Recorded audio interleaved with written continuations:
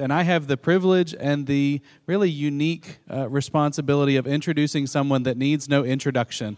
So I'd like to introduce Pastor John Werhas. Come on up.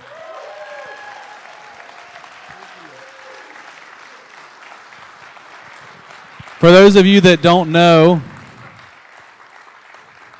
there's nobody here that doesn't know, right?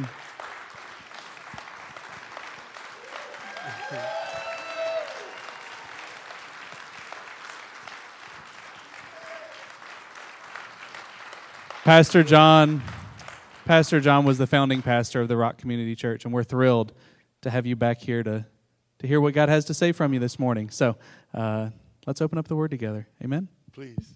I couldn't, thanks, Drew. Couldn't be introduced by someone better than you. Did you want to pray? Is that what you meant? No, we're good. Oh, go. It's all you. All right, I'm on my own. Good morning. It's going to be hard to put into words what this moment means to me. You people have impacted my life. You helped change me as a man.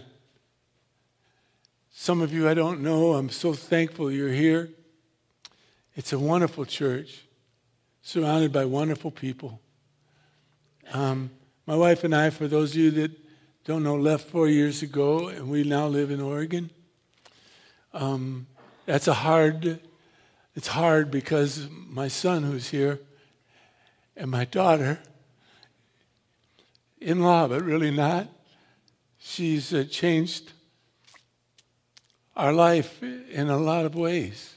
Amazing young lady. Her name's KC. If you ever get a chance to meet her, you'll be blessed. And then her dad, mom are here, and her family. My wife is sick. She's in the hotel right now, and she just said to me this morning that I didn't want to hear her. She said, I wished I didn't come. I said, no, you'll be. I thought she was going to be here this morning, but she's just not feeling well. And she said, I'm going to miss seeing the people. And if I am there, I'm going to have to fake it. And then she said, I don't even know if I'll be able to go to lunch with our family. And so she's not. My son just told me that she called, and so she's not well. So if you pray, her name's Kay, pray that she gets well. Anyways, our coming here has been extremely important to me. I wanted to, it's getting old. I'm in my 80s now, 82. And I'll be 82 in a few weeks. And I don't know how many more times I'll have a chance to tell you I love you. Thanks. And I wanted to do that before anything happened. I'll probably end up living long, which really bugs me. I really do want to go be with the Lord because my knee hurts. No, you don't. But when you hear old people complain, please don't be unkind to them. They're really hurting.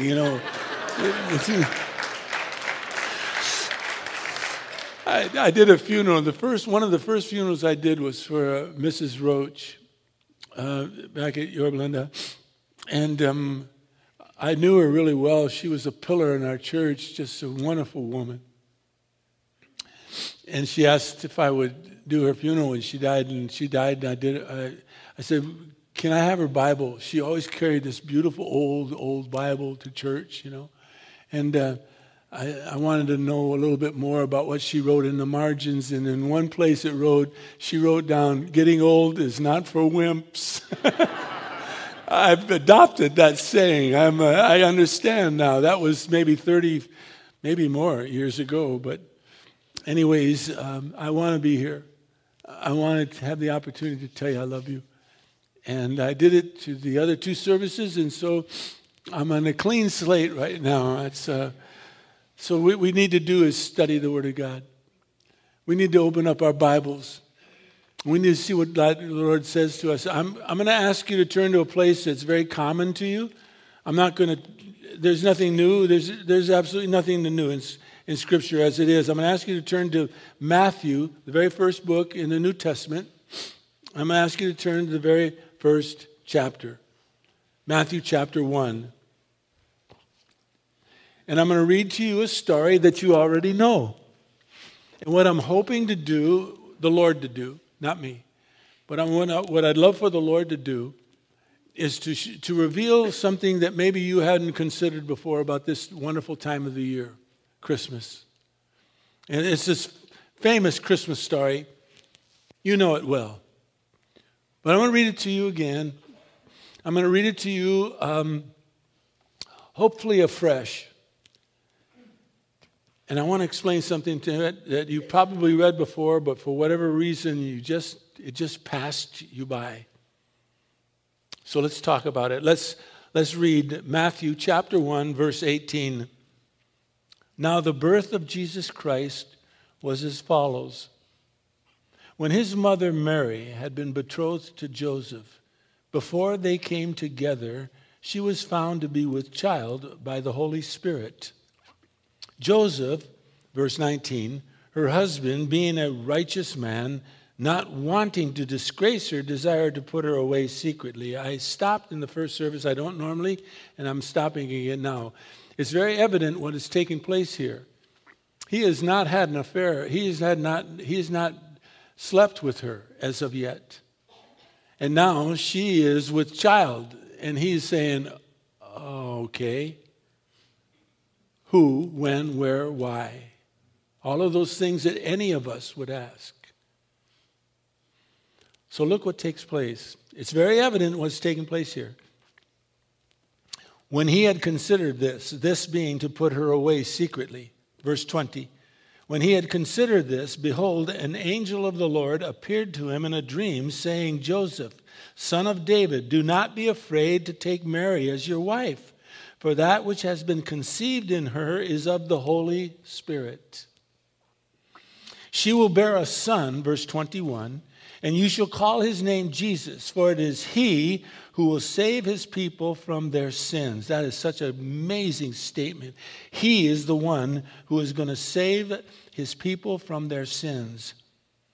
Now all this, verse 22, took place that what was spoken by the Lord through the prophet might be fulfilled, saying, behold, one of the great verses in all of Scripture, behold, the virgin shall be with child, and shall bear a son.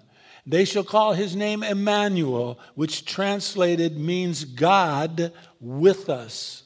God with us.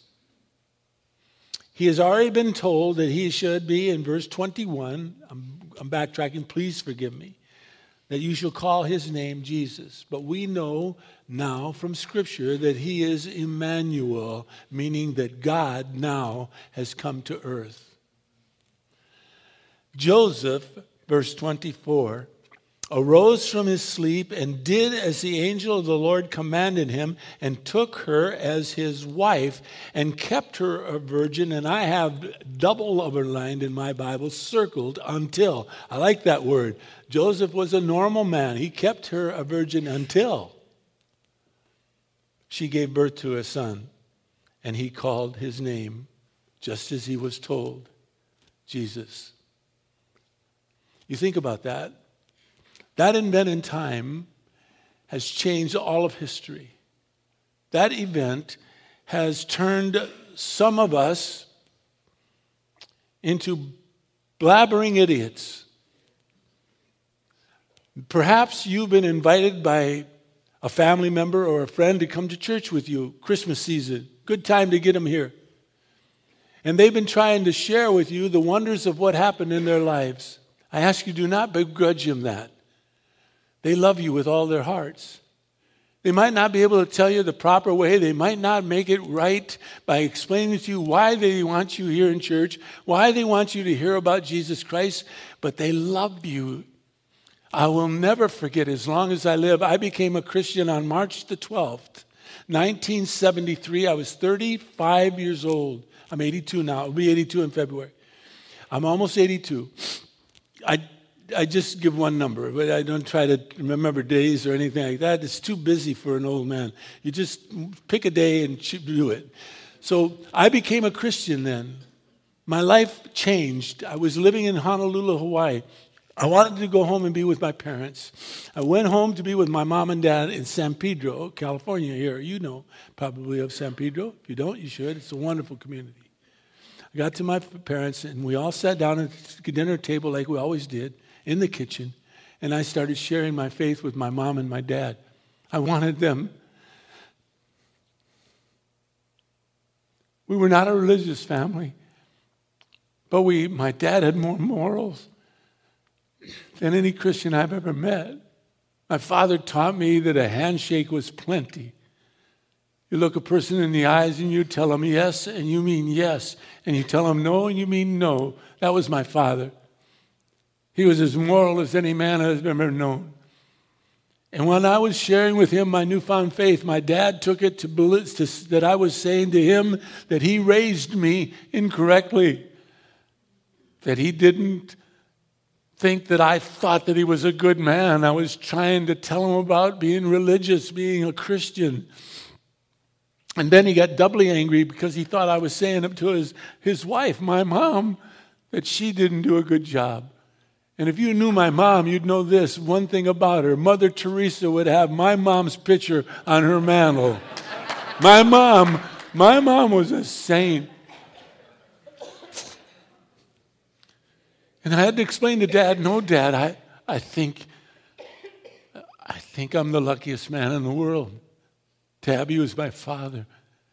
I'm not trying to say you didn't do a good job raising me. I'm just saying I want to live with you eternally. I want to know you forever in heaven. It wasn't much longer after that I took my father to you don't need to know all this, but my mom and dad came to believe in Christ, which is a great joy in my life. So, to get back to where I'm at, if we don't tell you properly how much we love you and we make you sound like we think we're better than you, we're not. We're sinners saved by grace. We just love you. And perhaps we don't say it to you the way we should. Don't begrudge us. We just want to tell you about the one that has saved us eternally. The one who was born in a manger. The one who was called Jesus, Emmanuel, God with us, who, as it says, if you remember back, we read just a little while ago, I think it was in verse 21, you should call his name Jesus, for it is he who's going to save his people from their sins. That's what he does. Now, boy, when this nose runs, it's not pretty. I'm so sorry. Let's get to the message, but first let's pray. Father, we ask that you would make the words to those who are maybe seeking and searching after someone who might change their lives like you've changed ours. Father, would you make our words palatable, make them understandable. Make them not see us as someone weird, but someone who loves them. For those of us here in this room right now, would you allow us not to feel like we're so far lost that we can't come back to you, that we've gotten so far away that we don't have the grace that you give us to live our lives so that we might love you more each day. Father, I ask that you would do as it says in the book of Psalms, that you would open up our eyes so that we might behold wonderful things that come from your law. And that you would move me aside. I beg of you, Father, please do not let me interfere with what you want to do to each of us individually, not as a family, not as a country, not as a group, but as one single person who is hearing your voice through me now. Would you move me aside so I don't interfere with your moving it in their lives? I pray. I pray all of these things, and I thank you for the privilege of being here, Father. I do pray for my wife, and I pray that you'll bless us all, Father, in Jesus' most precious, precious name. Amen. You know, there's a lot of reasons to celebrate Christmas. There's myriads of reasons, and I want to share with you what I believe is really important. One, the baby in the manger who the angel told Joseph, don't be afraid to take Mary as your wife. The baby that is inside of her was conceived by the Holy Spirit. Now that in and of itself, figure that one out. I mean, someone told you that. If she goes, don't worry about me, darling, I'm impregnated by the Holy Spirit, I'm not going to buy that one. And yet, the angel told Joseph, do not be afraid to take Mary as your wife. That baby inside of her was conceived by the very Spirit of God. And I want you to call him Jesus. He's going to be a son. I want you to call him Jesus. And I want you also to remember what it says in the Old Testament, that Emmanuel is going to be here on earth. God is going to be with you. Think of all the responsibility that's going through Joseph's mind as he understands that moment.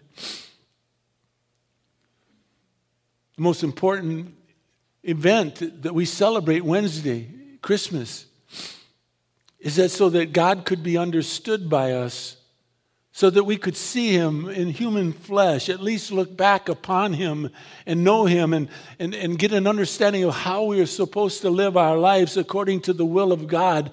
And you might be sitting there, even as a believer, you might be saying to yourself, but you don't know me. I have lost my opportunities. You might be thinking that.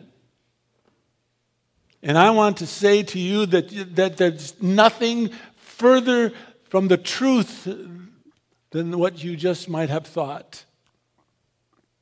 Our Lord God is a God of forgiveness.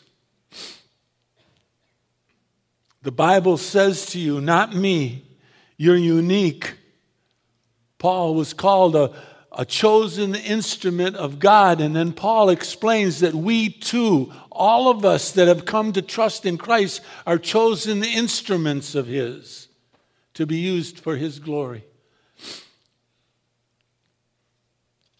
And if you think that's not possible, then you don't know Mickey. To see a man who I've watched over the years, we've known each other for a long time. And Mickey and Sherry are two of the dearest people I know, and now to watch and to see him serve the Lord as he does. He's as much a miracle as I am and as you are. We are all miracles walking around. Chosen instruments of God, if you could imagine.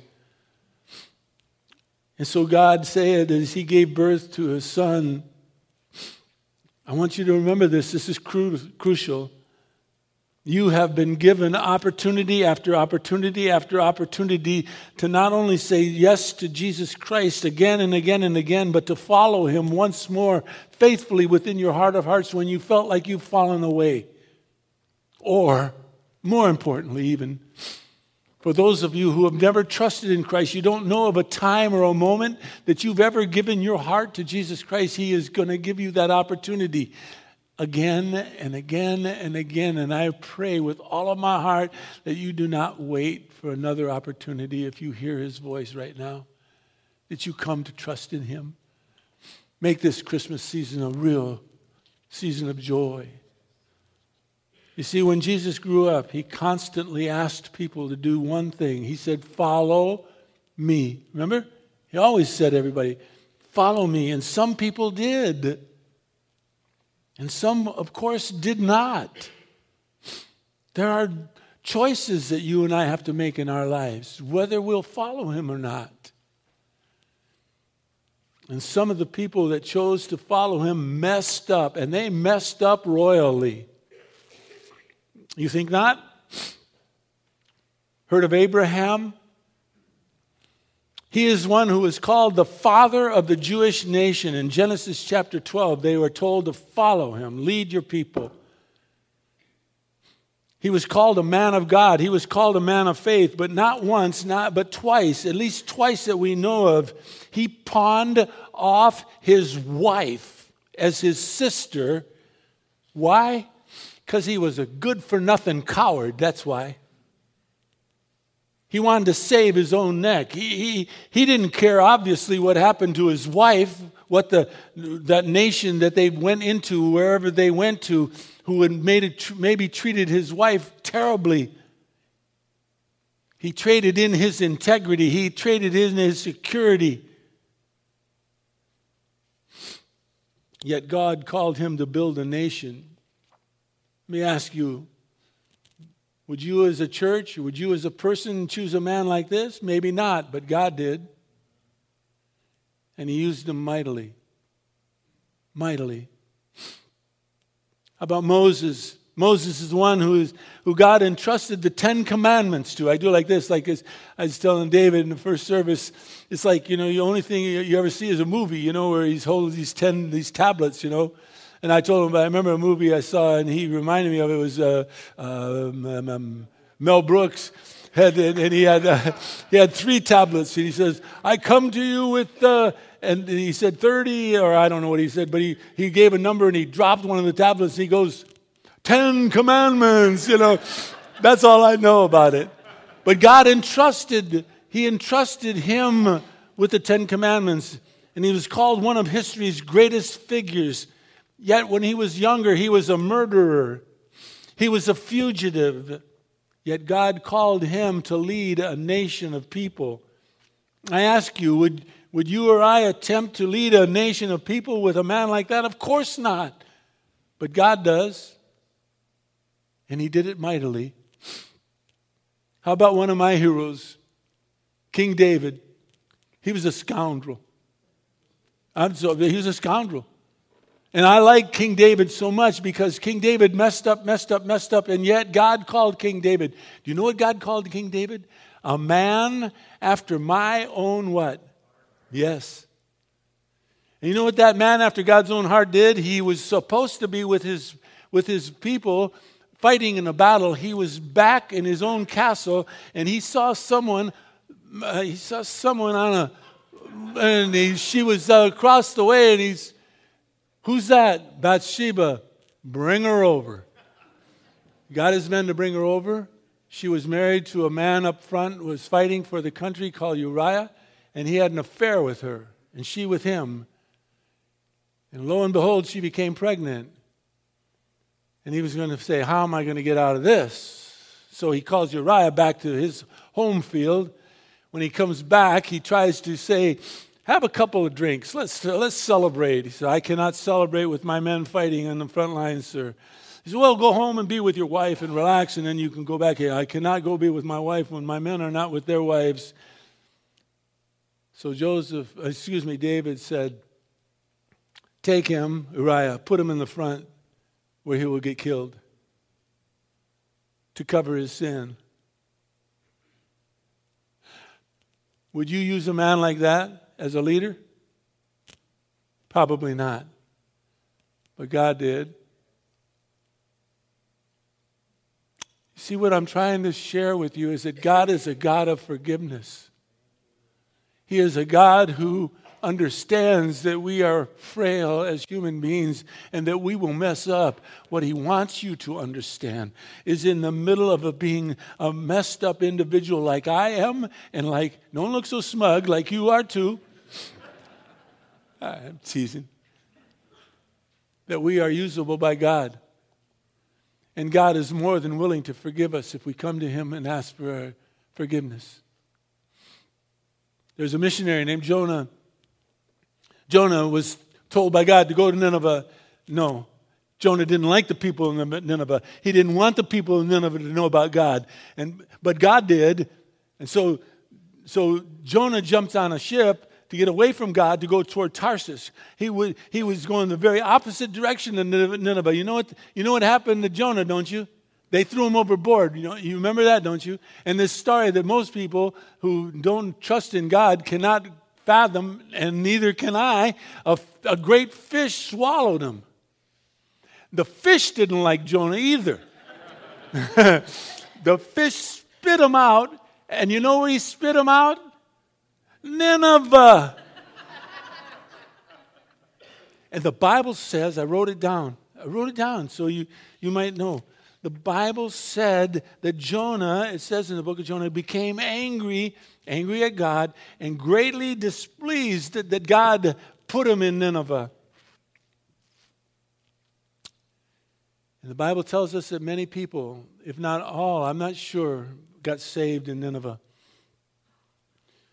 Would we as a church send a man or a woman like that into the mission field? Most likely not. But God did. And God used him mightily. Is there more? Yeah. Too many. Excuse me, too many. I was just thinking, just the amazing fact that God would use me blows me away. There's Elijah. Elijah questioned the power of God. Gomer, a woman, she was a prostitute. Sarah, when God told her the will of God, she laughed at him. What about the family line of Jesus? Tamar, she was an adulteress. Rahab, she was a harlot. Bathsheba, we already talked about her. How about the disciples? Thomas, you know what Thomas is known to as this day? What? You know what? Doubting Thomas. Doubting Thomas. Just because he didn't believe that Jesus truly rose from the dead. Could you blame Thomas for that one? And yet God touched Thomas's heart and used him mightily. Paul lived most of his life as a young man hating people that loved God and had them killed. And yet I already told you, God called Paul a chosen instrument of his. God used him mightily. Let me tell you about the one that I want to center on today, and that's Peter. Most of you know the story about Peter. I want you to turn with me. You're in Matthew. Turn to the next book to the right, Mark. The reason I tell you, I'm sure you know where Mark is, but some of you might not. And the first church I ever went to where I carried a Bible into church was in Eugene, Oregon, under Dr. Jack MacArthur, Johnny MacArthur's father, at a church in downtown Eugene. One of the most dynamic men of God I've ever known. Dr. Jack. He's gone to be with the Lord. When he preached, he was like a machine. Boom, boom, boom, boom, boom. Boy, he could preach. And he'd say, turn to, and I was first time I ever had a Bible in my hands in my life. And he'd say, turn to the book of Matthew. And I'm looking, where's everybody looking? Just trying to find where. And I always thought, why didn't God, really, why didn't he alphabetize this? Wouldn't it have been a lot easier? I mean, seriously. So I finally find Matthew, and he's already now somewhere in Exodus. And by the time I get to Exodus, he's in Leviticus. And go ahead, find Leviticus. I mean, where's Leviticus? So I try to explain so that you don't miss, because God forbid you would hear me and you would not hear what God wants to say to you. I want to take no blame for this, nor do I want to take any praise. We want God to get the glory here at this church. Well, Peter was known as one of the most faithful followers of Jesus Christ, yet you might also realize that Peter was also one who was in desperate need of another opportunity. He blew his chance. Read with me, please, in Mark, and I want you to look at chapter 14. Let me find my note. I got it. Look at verse 26. I don't normally like to start in the middle of a chapter. I like to try to explain what's going on, but you'll know what's happening as soon as we start to read. In chapter 14 of Mark, verse 26, it says, after they sang some hymns, they went out to the Mount of Olives. They, meaning Jesus and the disciples. It said, Jesus said to them in verse 27, you will all fall away. because it is written, I will strike down the shepherd, and the sheep shall be scattered. But after I have been raised, I will go before you to Galilee. You want to try to remember that little bit of this, what we just read. You will all be scattered after I have been stricken down. But you'll meet me in Galilee. Now comes Peter. Verse 29. I've got it underlined in yellow and red in my Bible. Peter said to the Lord Jesus, even though all may fall away, yet I will not. You don't need to count on these guys. They're a bunch of lowlives. I don't know how you even got them to follow you, but I'm in. Don't worry about me. Even if I have to die with you, I am all in. Jesus said in verse 30, truly I say to you that you yourself this very night, before a cock crows twice, shall deny me 3 times. But Peter was insistent, as you and I see in verse 31. He kept saying insistently, even though I have to die with you, I will not deny you. I will not deny you. They were all saying the same thing. If the Lord says something and this guy says something, me too, I want to be in on that group. Move ahead one page. Look at verse 66 with me for a moment. Same chapter. Mark chapter 14, verse 66.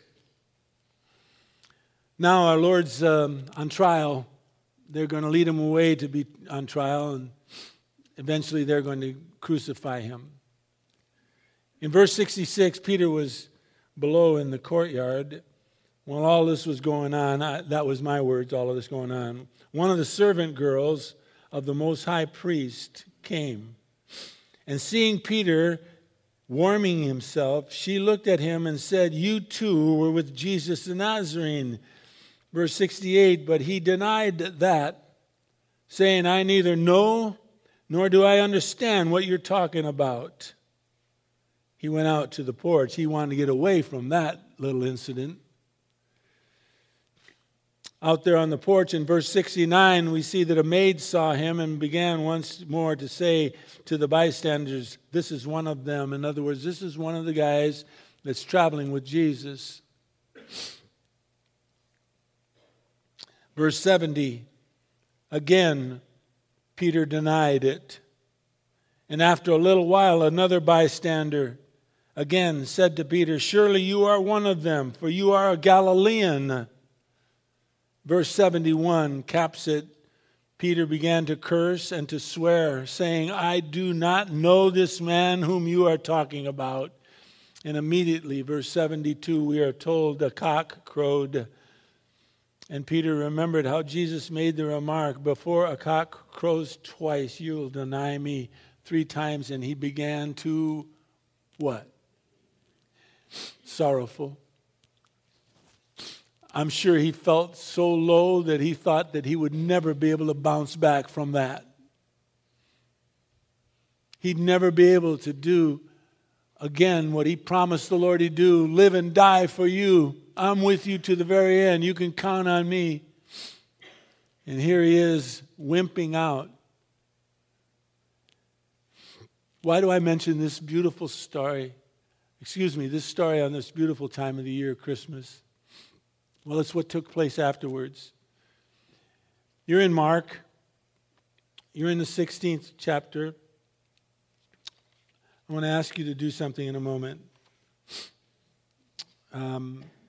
Mark chapter 16. No, we were in 14, weren't we? Okay. Mark chapter 16.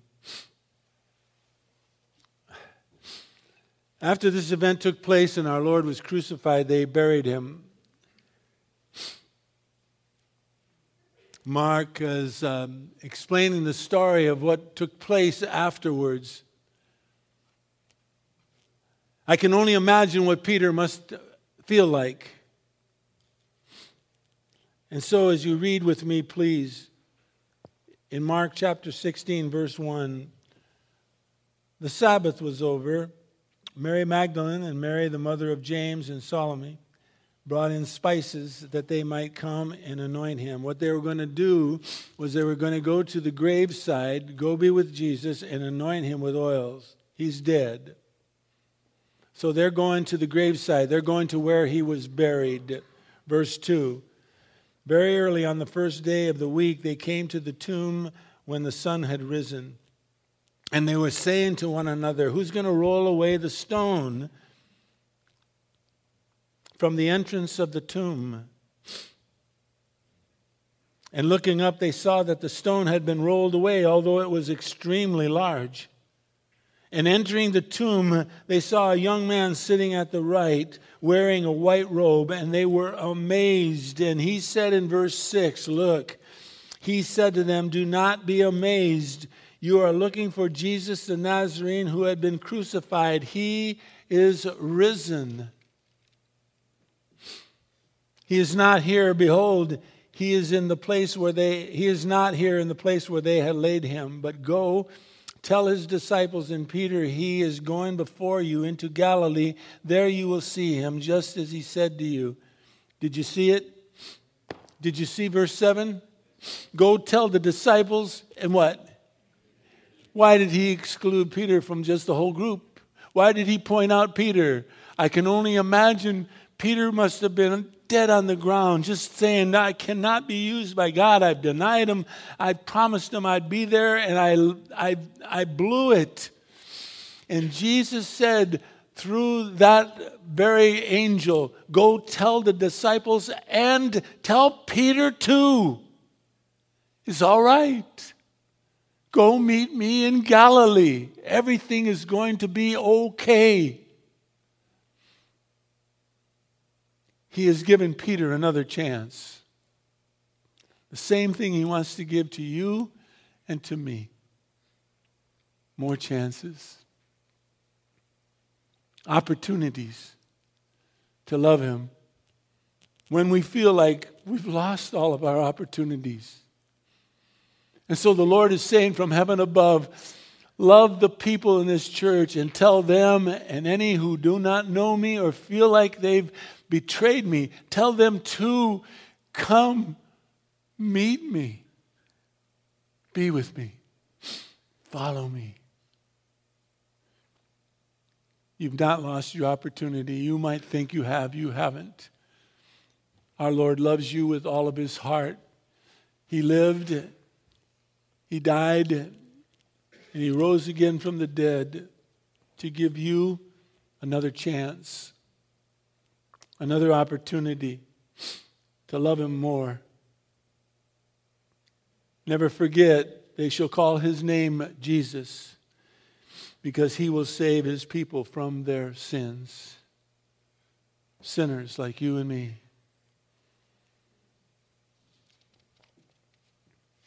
The gift of forgiveness given by this baby that we celebrate Christmas morning is for every one of us. It's the greatest gift that we really can get.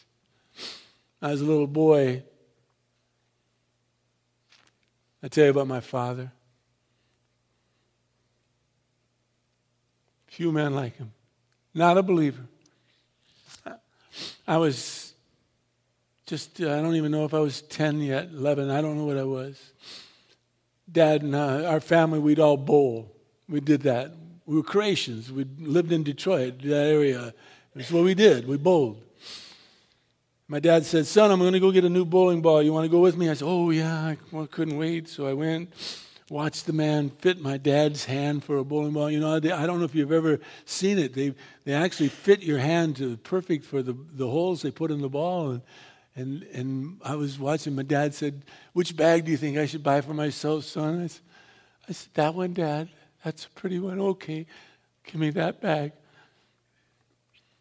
After we're all done, the guy that fit my dad's hand with the bowling ball and the shoes and all of that stuff said, you looked interested. I said, it was fun. He said, let me look at your hand. It looked like you got a big hand. On Christmas morning when I woke up, you know what was underneath the tree?